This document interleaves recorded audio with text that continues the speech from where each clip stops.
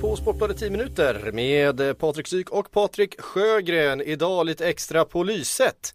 Tack. Eller hur är det nu? Du kom precis tillbaka från en presskonferens som handlade om alkohol. Jag förväntade mig faktiskt att du skulle vingla tillbaka, men det handlade ju om...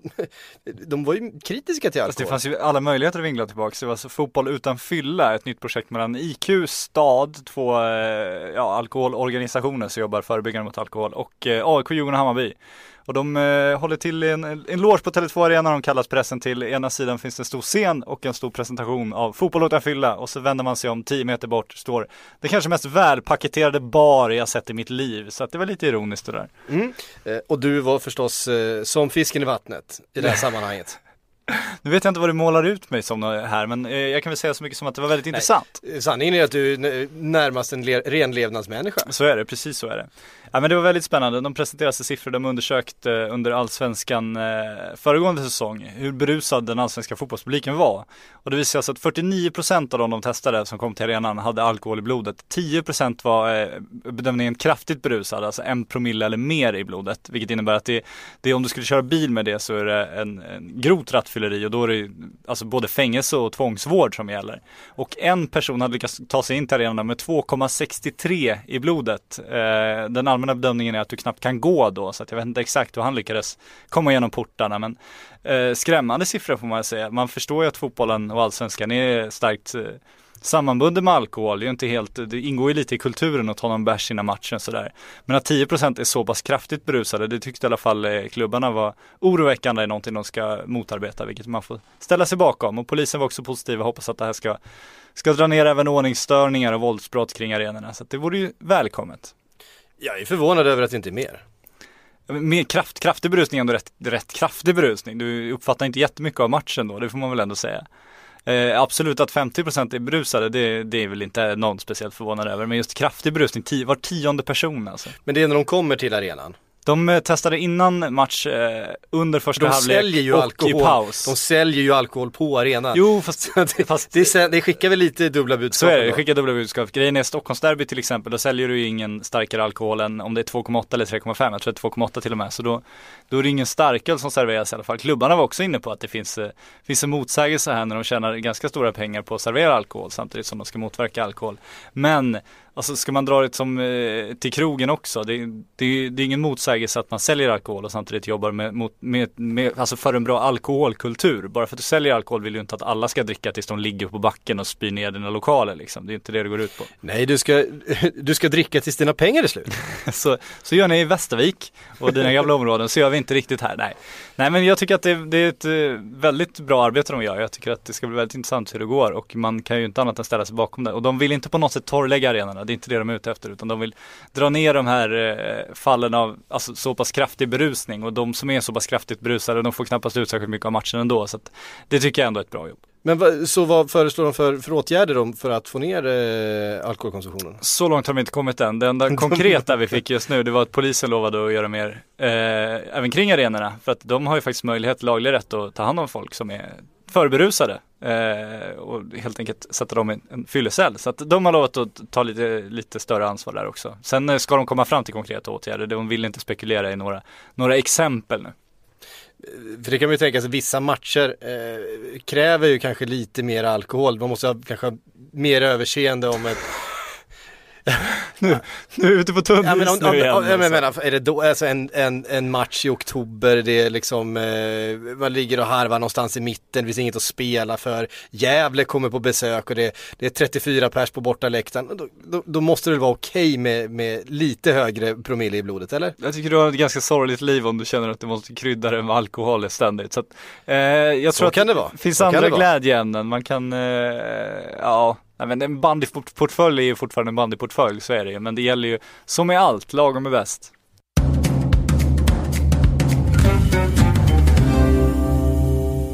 Lagom är bäst, ja. Och det för oss direkt till Zlatan och Cristiano.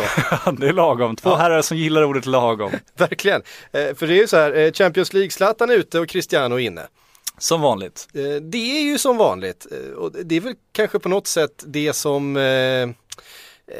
man kommer komma ihåg någon gång i framtiden? Eller är det liksom risken att vi nu alltid kommer förknippa Zlatan med misslyckanden i Champions League?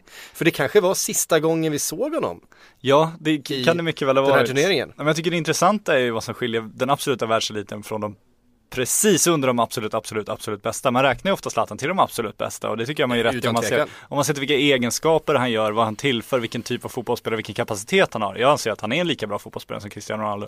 Men det finns ju någonting som skiljer dem åt. Det är ju att när det väl är de största matcherna, då är ju på något sätt Ronaldo och Messi, de är ju ofta där, de har ofta en större roll. Nu gjorde Zlatan, han har gjort extremt stora avtryck i landslaget på senare år, blivit en enormt stor matchvinnare, men om man bara pratar om Champions League så har han ju liksom inte riktigt lyckats göra det avtrycket i någon klubb egentligen.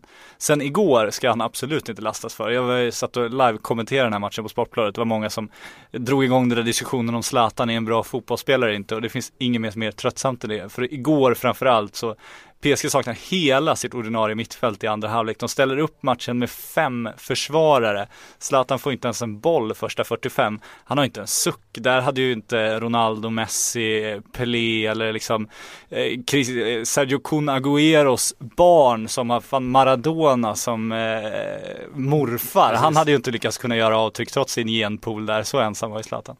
Ja, det blåser sådana rullbuskar i City straffområde verkligen. Utom när det blev 2 stycken frisparkslägen. Ja, då gick han på kraft och träffade mål båda gångerna. Jag var så duktigt förvånad.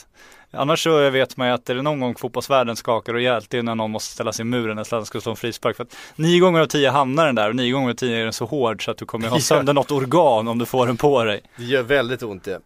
Skillnaden då, Cristiano levererade när det gällde som mest. Cristiano hade också lite mer hjälp kan man väl säga. Han gjorde det inte helt och hållet på egen hand. Nej, precis. Han fick rätt typ av bollar. Men samtidigt så är det så här, Real behövde 3 mål, Cristiano gjorde 3 mål. Det är ju det man återkommer till. Det är ju där man landar när man sammanfattar Zlatan i Champions League-karriär.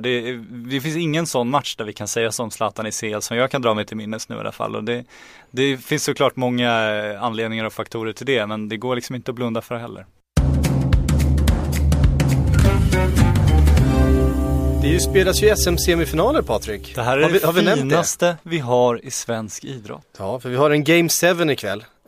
Men vi får ingen Game 7 mellan Frölunda och Luleå, därför att Frölunda gjorde processen kort i Game 6. Ja, det var inte så att de la upp för något sånt där mål på tennis i sista sekunden direkt. Inget sekunddrama, utan 8-2 är ganska tydliga siffror. Vet du vad, jag tycker vi tar och ringer Thomas Ros som har allt som man behöver veta. Dels om matchen igår, men också om kvällens rafflande upplösning mellan Växjö och Skellefteå. Jag tänkte helt enkelt bara få en liten kommentar till dig. Först när det gäller gårdagens semifinal, överkörningen i Luleå. Frölundas kross, vad var dina intryck från den kvällen?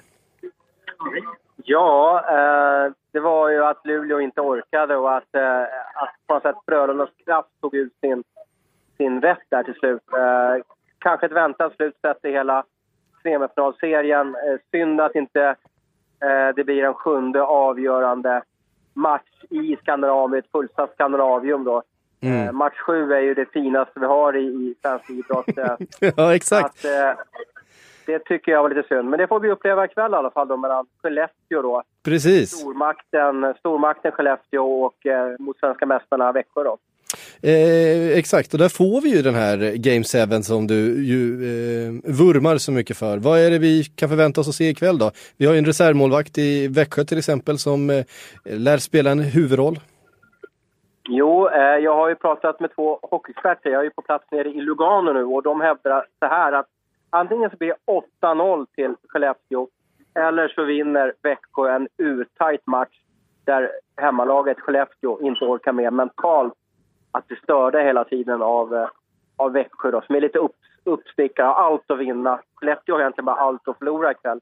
Inte så blir det skandalrubriker. Skellefteå var ju nästan, jag kan tänka mig att deras genom manager Lasse Johansson satt och började boka flyg ner till eventuellt Göteborg där då.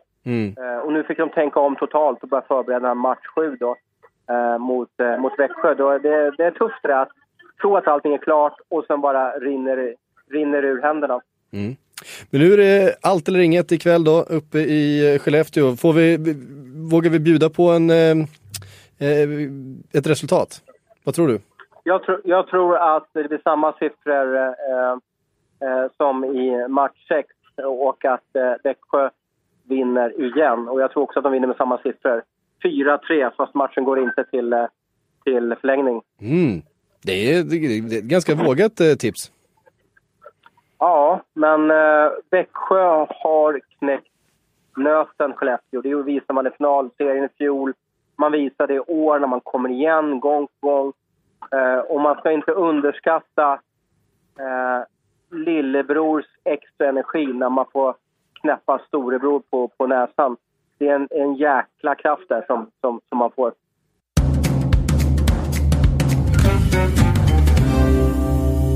Vi tar och tittar lite framåt och ser vad som händer i kväll. Och det är ju framförallt 2 stycken Champions League-kvartsfinaler. Men det är en skandal ikväll som vi inte kan blunda för här. Det spelas alltså Premier League-fotboll och FA-cup-fotboll. En helig Champions League-onsdag, det tycker jag är oacceptabelt. Jag tycker att det är fantastiskt. Jag tycker det är oacceptabelt. Jag kan mycket väl tänka mig att titta på Premier League-fotbollen istället för Champions League. Det ser Palace-Everton ikväll istället för Atletico Barca eller Benfica Bayern München. Det är inte osannolikt att det blir så. Nej, då får du nog dricka ganska mycket alkohol. Ja, då förstår jag varför du har hamnat i de spåren.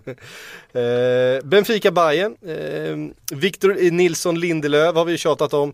Och vi är inte de enda som tjatar om honom. Nej, jag tycker det är så intressant nu. Nu är Robert Lewandowski som är ute och säger att Benficas mittbackspar är det bästa han mött den här säsongen. Och Pep Guardiola har ju tidigare hyllat Benficas defensiv. Vad är det här för som den bästa i Europa? Vad är det för märklig psykologi de spelar här? Ja, nej men det är klart. Jag tror inte Robert Lewandowski ens visste vem Victor Nilsson Lindelöf var innan han klev ut i den här matchen. Och jag tror inte att han tänkte speciellt mycket på dem heller. Det är klart Benficas försvar är bra, men jag tycker att det är lite löjeväckande när Bayern försöker putta över favoritstämpeln, för den kan de ju på omöjligt undvika när de ska ställas mot Benfica, så är det ju verkligen. Ja, verkligen. Och har med sig 1-0 från första mötet, och det är förstås jättesvårt för Benfica att vända den här matchserien.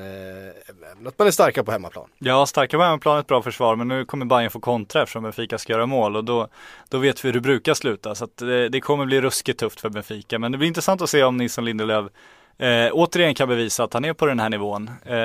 Jag vill vänta med att sätta in honom med min EM-11 än så länge, men EM-truppen är han inne i, men EM-11 jag vill se lite mer, jag hoppas jag får se det ikväll. Den andra kvartsfinalen är då den mellan Atletico Madrid och Barcelona. Det första mötet var ju rätt så stökigt, inte minst med en Torres som visades ut och en Suarez som borde visats ut men istället gjorde 2 mål. Och där står det alltså 1-2 inför mötet på Vicente Calderón. Ja, men jag tycker att det var kul just att det är så stökigt, för jag satt verkligen och tänkte på det igår när jag City mötte PSG, att det var väldigt, väldigt snällt hela tiden. Det kändes inte som någon, alltså man saknar någon pepp eller någon som skulle kunna ryta till och göra någonting konstigt. Det finns gott om sådana i Barcelona. Atletico också, kan man lugnt säga. Atletico har ju byggt sitt lag kring sådana, och Barcelona har ju Suarez och andra som kan reta gallfeber. Piqué är inte helt dum på det heller. Jag tyckte PSG, nu när Zlatan kommer ur spel, så var det liksom inga heta känslor direkt. Det var inga smällar, det var inte så att någon försökte kriga sig in i matchen, utan det bara pågick. Det pågick med att Rabiot försökte göra snurrfinter liksom. Och det störde mig. Han har haft det tungt i de här matcherna. Fast sen så han har gjort ett par mål. Ja, och han var inte sämst igår liksom. Han var väl en av få som fick spela på sin naturliga position på mittfältet också. Så att, men han är inte mogen de uppgifterna. Men jag gillar just att eller jag saknade just det här liksom kynnet. Att det ska vara lite desperation. Jag tycker att PSG det kändes som de bara la sig ner. Det lär inte Atletico göra ikväll. Nej, det är liksom inte deras melodi. Nej, det kan man säga. De kommer stå upp, och står de inte upp, då har de en galen man vid sidlinjen som kommer ställa dem upp. Så är det tveklöst. Så är det. Champions League för den som vill. Annars så har vi ju Game 7 som vi pratade om tidigare. Finaste vi har i svensk idrott. Det finaste som finns inom svensk idrott. Sen är det frågan om det slår det finaste som finns inom europeisk fotboll. Ja, nej, jag vet ju vad jag kommer titta på ikväll. Det kan jag vara ärlig att säga. Ja, det är ingen som tror något annat på. Nej, det tror inte jag heller. Hörru du, vi hörs imorgon igen. Det gör vi.